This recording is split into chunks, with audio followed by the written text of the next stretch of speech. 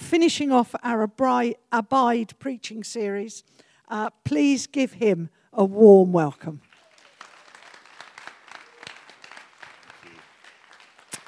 Thank you very much. Good morning, everybody. As Laurie said, I'm finishing off our Abide series. If you've been with us in recent weeks and months, you'll know we've been looking at John's Gospel. That's one of the biographies of Jesus in the New Testament, and chapters 13 to 17. Jesus' final words to his followers before his arrest and then his death and his resurrection. And we've been listening into this conversation and learning from it. As we've seen Jesus wash the feet of his disciples, an act of love and self-sacrificial service, which he says is to be an example to us. And then he's taught on things like the Spirit, persecution, mission. And we're now in the last chapter of this section, in chapter 17, where Jesus prays. And we get to overhear this prayer. And we've seen him pray for himself and his mission. He's prayed for the disciples who were there with him in his day. And now today, we're going to do the very last bit of chapter 17, where he actually prays for us. He prays for people who would follow him in the future. He prays for you and me, for all of us who are following Jesus. If you're a follower of Jesus, Jesus prayed for you, and that prayer is recorded in the Bible at the end of John 17.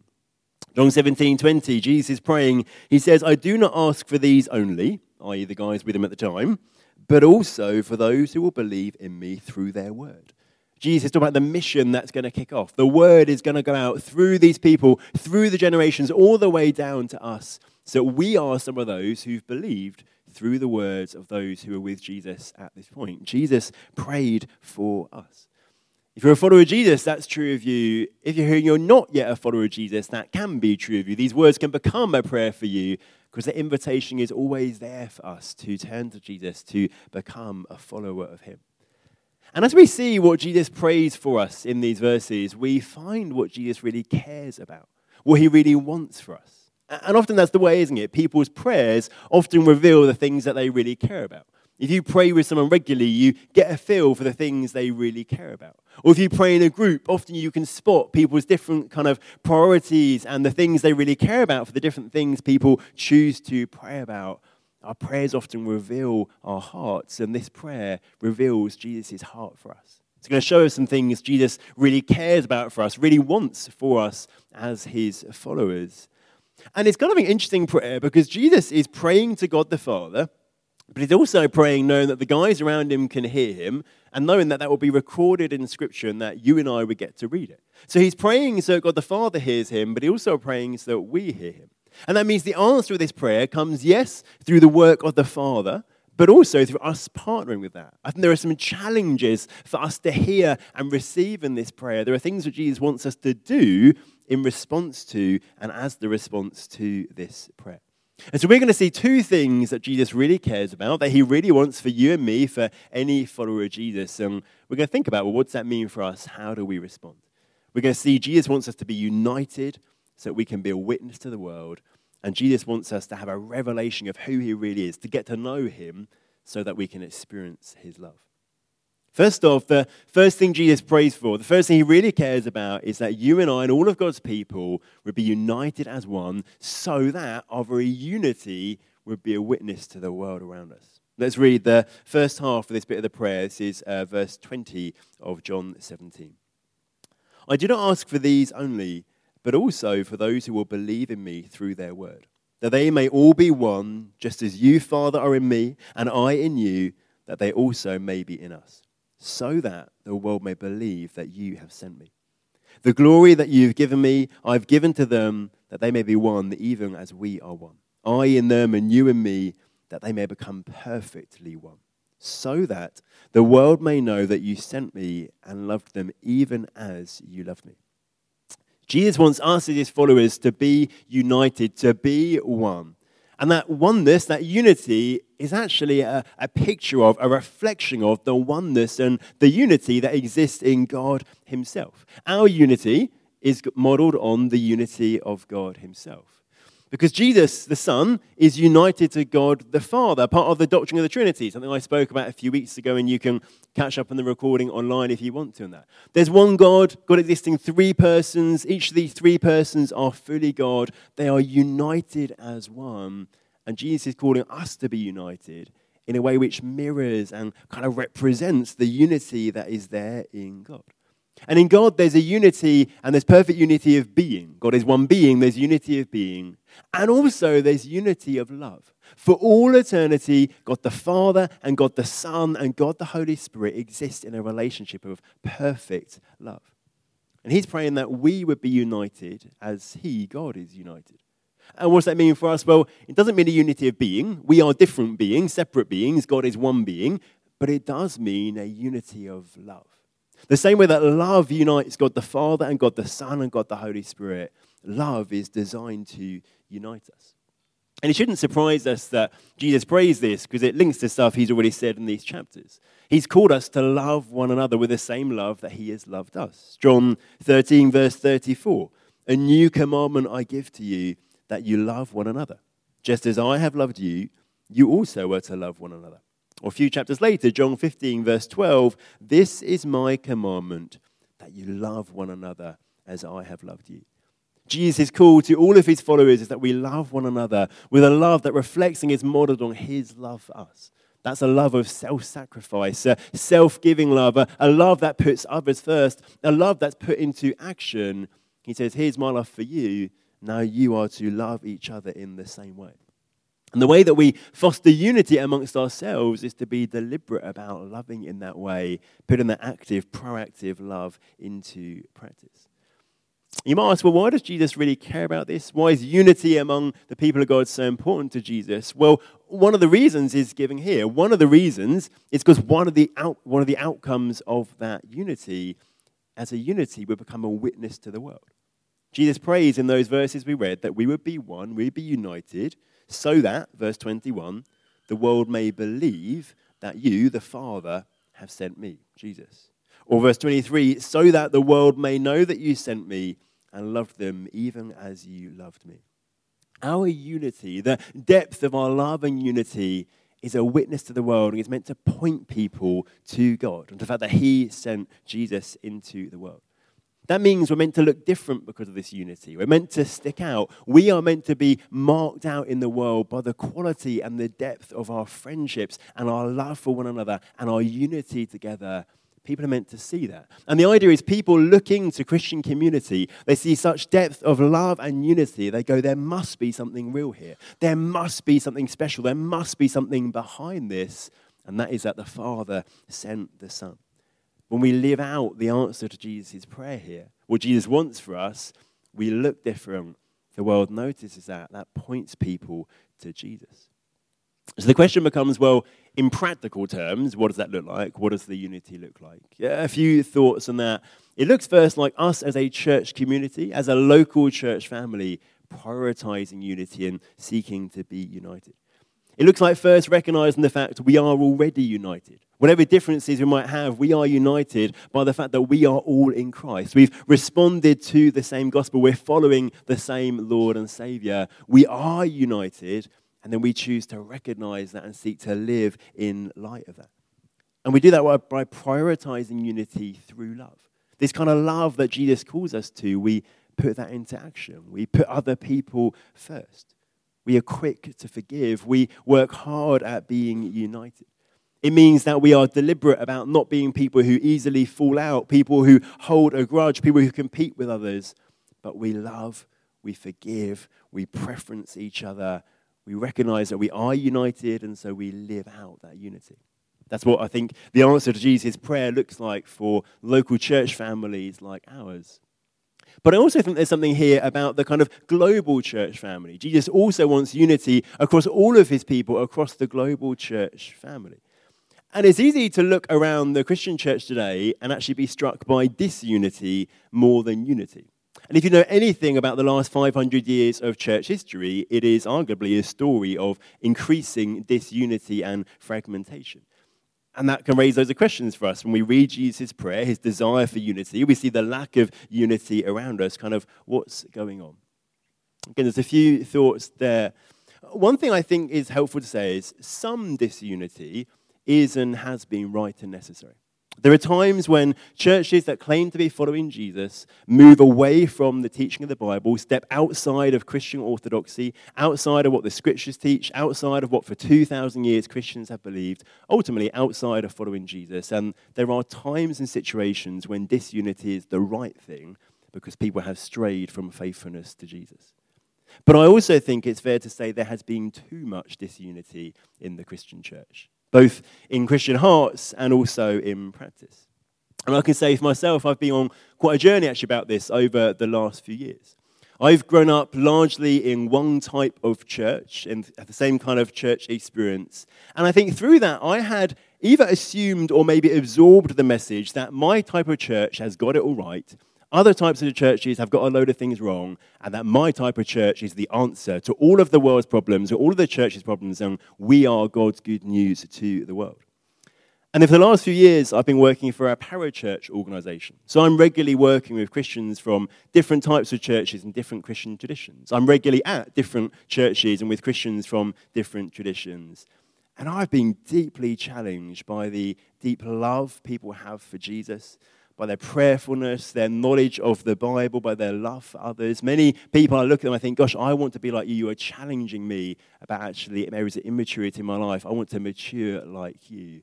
It's been really healthy for me to get to know Christians in other churches and other church traditions.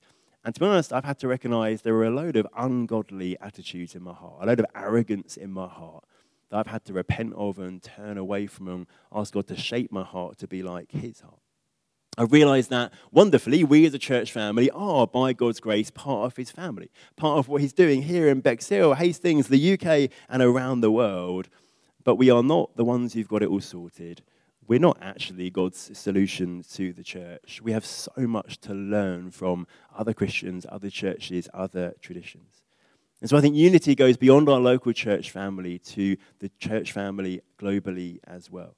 And often in practice, I don't think there's a lot of practical outwork of that. Often doing stuff together isn't actually necessary. But the most important thing, I think, is our heart attitudes. It's our heart attitude, a heart of humility towards brothers and sisters in other churches, other traditions. Do we want what's best for them? Do we pray for them? Do we celebrate the things that God is doing through them? And that's what God calls us from, to. Unity may be, in a sense, at a distance, but it's unity that in our heart we recognize our brothers and sisters. We want what's best for them. We pray for them. We are united with them. That, I think, is part of the outworking of Jesus' prayer. He wants unity across all of his people across the world. Jesus calls us to unity, prays for unity, so that we might be a witness to the world. And there's some things that we might need to respond to, we might need to do to outwork that. That's one thing Jesus really cares about. He really wants for you as a follower of Jesus. And the second thing we see in this prayer is that Jesus really wants you to get to know him deeply so that you can experience his love deeply. Let's read the second half from verse 24 of John 17. Father, I desire that they also, whom you have given me, may be with me where I am, to see my glory that you have given me because you loved me before the foundation of the world. O righteous Father, even though the world does not know you, I know you. And these know that you have sent me. I made known to them your name, and I will continue to make it known, that the love with which you have loved me may be in them, and I in them. Jesus' desire, his wish, his want for us as his followers is that we might be with him to see his glory. His glory is like the manifestation of who he really is, the showing of who he really is. And Jesus has already promised that's going to be reality. He's promised earlier in chapter 14, he's going to go away. He's going to prepare a place for us. He's going to take us to be with him, and we will see his glory there. But we don't have to wait till that point to see Jesus' glory, because he also tells us that he's made God's name, God's glory, known to the disciples around him, and that he'll continue doing that. Verse 26, I've made known to them, the guys with him, your name, representing God, and I will continue to make it known. Jesus says he's going to continue to reveal himself, reveal the Father, to make God known. How will he do that? He'll do that through the Spirit. We've seen already in these chapters loads of stuff about the Holy Spirit whom Jesus is going to send. And one of the things the Spirit does is to continue revealing Jesus to us. Chapter 16, verse 14, Jesus says of the Holy Spirit, he will glorify me. That he will take what is mine and declare it to you. The Spirit takes what is Jesus' declares it to us. He reveals Jesus to us. We get to know Jesus through the Spirit. The Spirit reveals to us God's name, God's glory. That's how this prayer gets answered. Jesus' desire for you, his want for you, is that you'd know him, and you'd know him deeply and personally. That as you're filled with the Spirit, you develop a relationship with him. He reveals Jesus to you. That's true if you're a follower of Jesus. It's also true of you if you're not a follower of Jesus. If you're not a follower of Jesus, Jesus' desire is that you would come and follow him and that you too would know him. You'd know this intimate, deep knowing and enter this life-giving relationship with him. That promise that Jesus is going to keep making himself known is there for you too. That's what Jesus is doing right now. Jesus is alive all across the world, all the time. Jesus is revealing himself. Maybe you're here, you're not a follower of Jesus. You don't know Jesus. Well, maybe you should actually ask Jesus to make himself known to you. Jesus' promise here is that he will continue to make himself known. Ask Jesus by his Spirit to make himself known to you. Or maybe actually you need to go away and read John's Gospel. Read this biography of Jesus. Get to know Jesus. Who is he? What did he say? What did he do? Ask Jesus to make himself known to you. Don't miss the opportunity to find out more about this Jesus. Don't miss out on what Jesus is offering you, what it means to know Jesus. And one of the reasons not to miss out on that is because of the why to why Jesus wants us to know him. The reason Jesus so longs for us to know him, he says in this prayer, is so that we might be loved. We might experience his love. Jesus doesn't just want you to know him as an intellectual exercise. It's not a tick box thing. It's not, let's pass an exam. Jesus wants you to know him intimately, personally, relationally, so that you can experience his love. Verse 26 again, I made known to them your name, and I will continue to make it known. Why? That the love with which you have loved me may be in them, and I in them. Jesus wants us to know him and the Father, so we can know the love that is between him and the Father.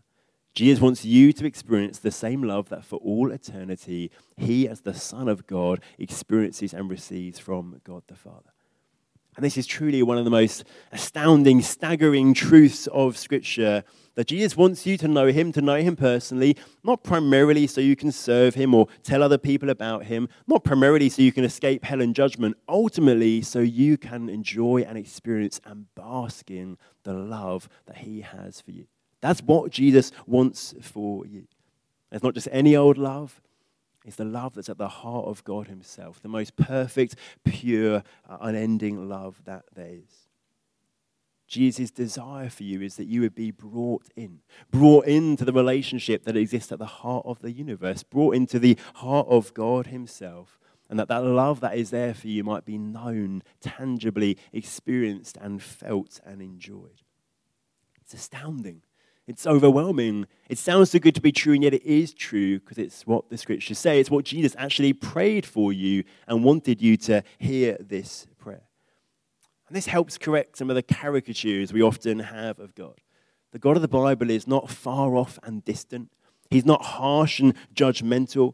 He's not a slave master or an abusive despot. He's a loving Father who sent his Son because his heart's desire was that you and I might be brought in to experience the love they had for one another. Don't ever believe the lie that Jesus doesn't love you. Don't ever believe the lie that Jesus can't love you. Jesus came and lived and died and rose again so that you could know him and experience his love.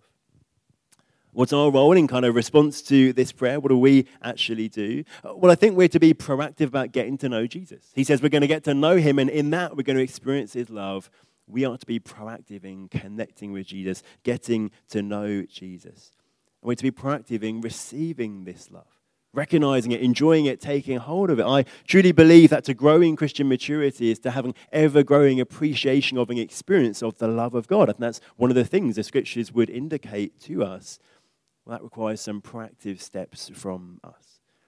We grow in our experience of the love of God as we get to know Jesus, as we ask the Spirit to fill us day by day and reveal Jesus to us, as we open the Scriptures and ask the Spirit to speak to us through the Scriptures that God has given us, as we connect with him through prayer, through worship, through silence, through meditating on the truths of Scripture. We're to respond to this by being active and proactive in getting to know Jesus so that we get to experience and enjoy and bask in this love. Will the band could come up at this point, please?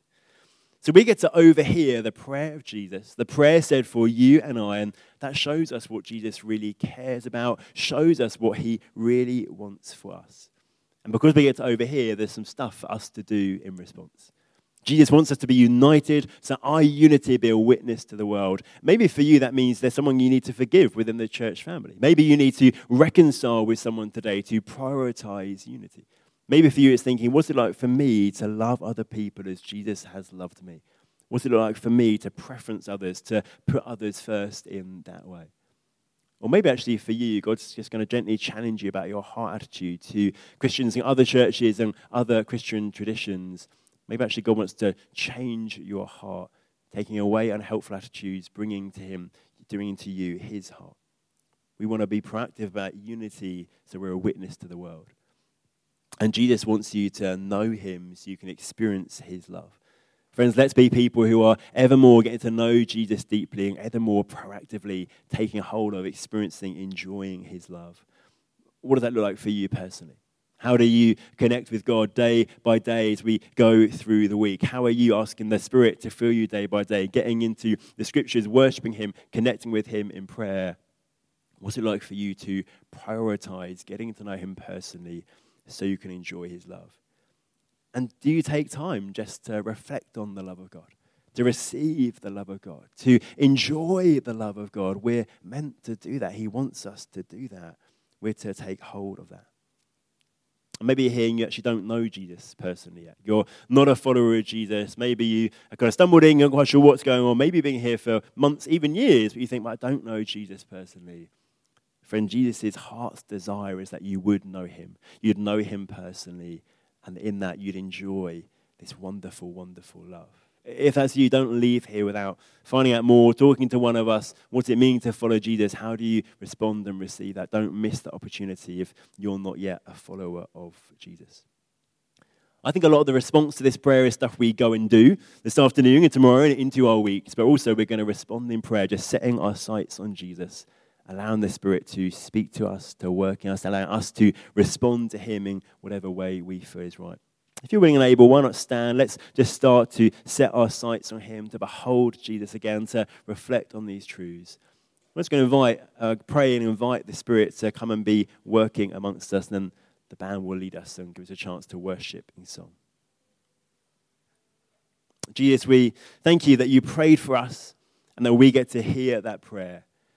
And we thank you that we see in this your heart and what you want for us. We recognize that you want us to be united as a local church family, as the global church family. And we pray, Lord, help us to be proactive in that. If we need forgiveness and reconciliation here, Lord, help us to take those steps. If we've got, Lord, ungodly attitudes towards others, would you help us to repent of those, to turn away, and instead, Lord, to have our heart shaped like yours? And would we be, Lord, a powerful witness to the world, that we would point people to you through our unity? And Jesus, we thank you that your heart's desire for us is that we would know you deeply, personally, intimately, so that we might enjoy the love that exists within you between Father, Son, and Holy Spirit. Spirit of God, we ask right now, would you come and would you pour the love of the Father into our hearts? Would you bring to us fresh revelation of the depth of your love for us? God is not reluctant in giving his love to us. He's not begrudging. He's not limited. He showers us with never-ending, perfect, pure love. Spirit of God, come and minister that to our hearts. Come and let us know that. Come and chip away, Lord, lies or just things the enemy has done to stop us from experiencing that love. Just believe God wants to do that, just to chip off right now some hardness in our hearts that has come from the enemy. Maybe a lie of God doesn't love you because of that thing that you did. Maybe a lie because God doesn't love you because that thing that was done to you. The Spirit now just very gently is chipping those things off our hearts, softening our hearts. And Jesus is whispering, I love you. I love you. I love you.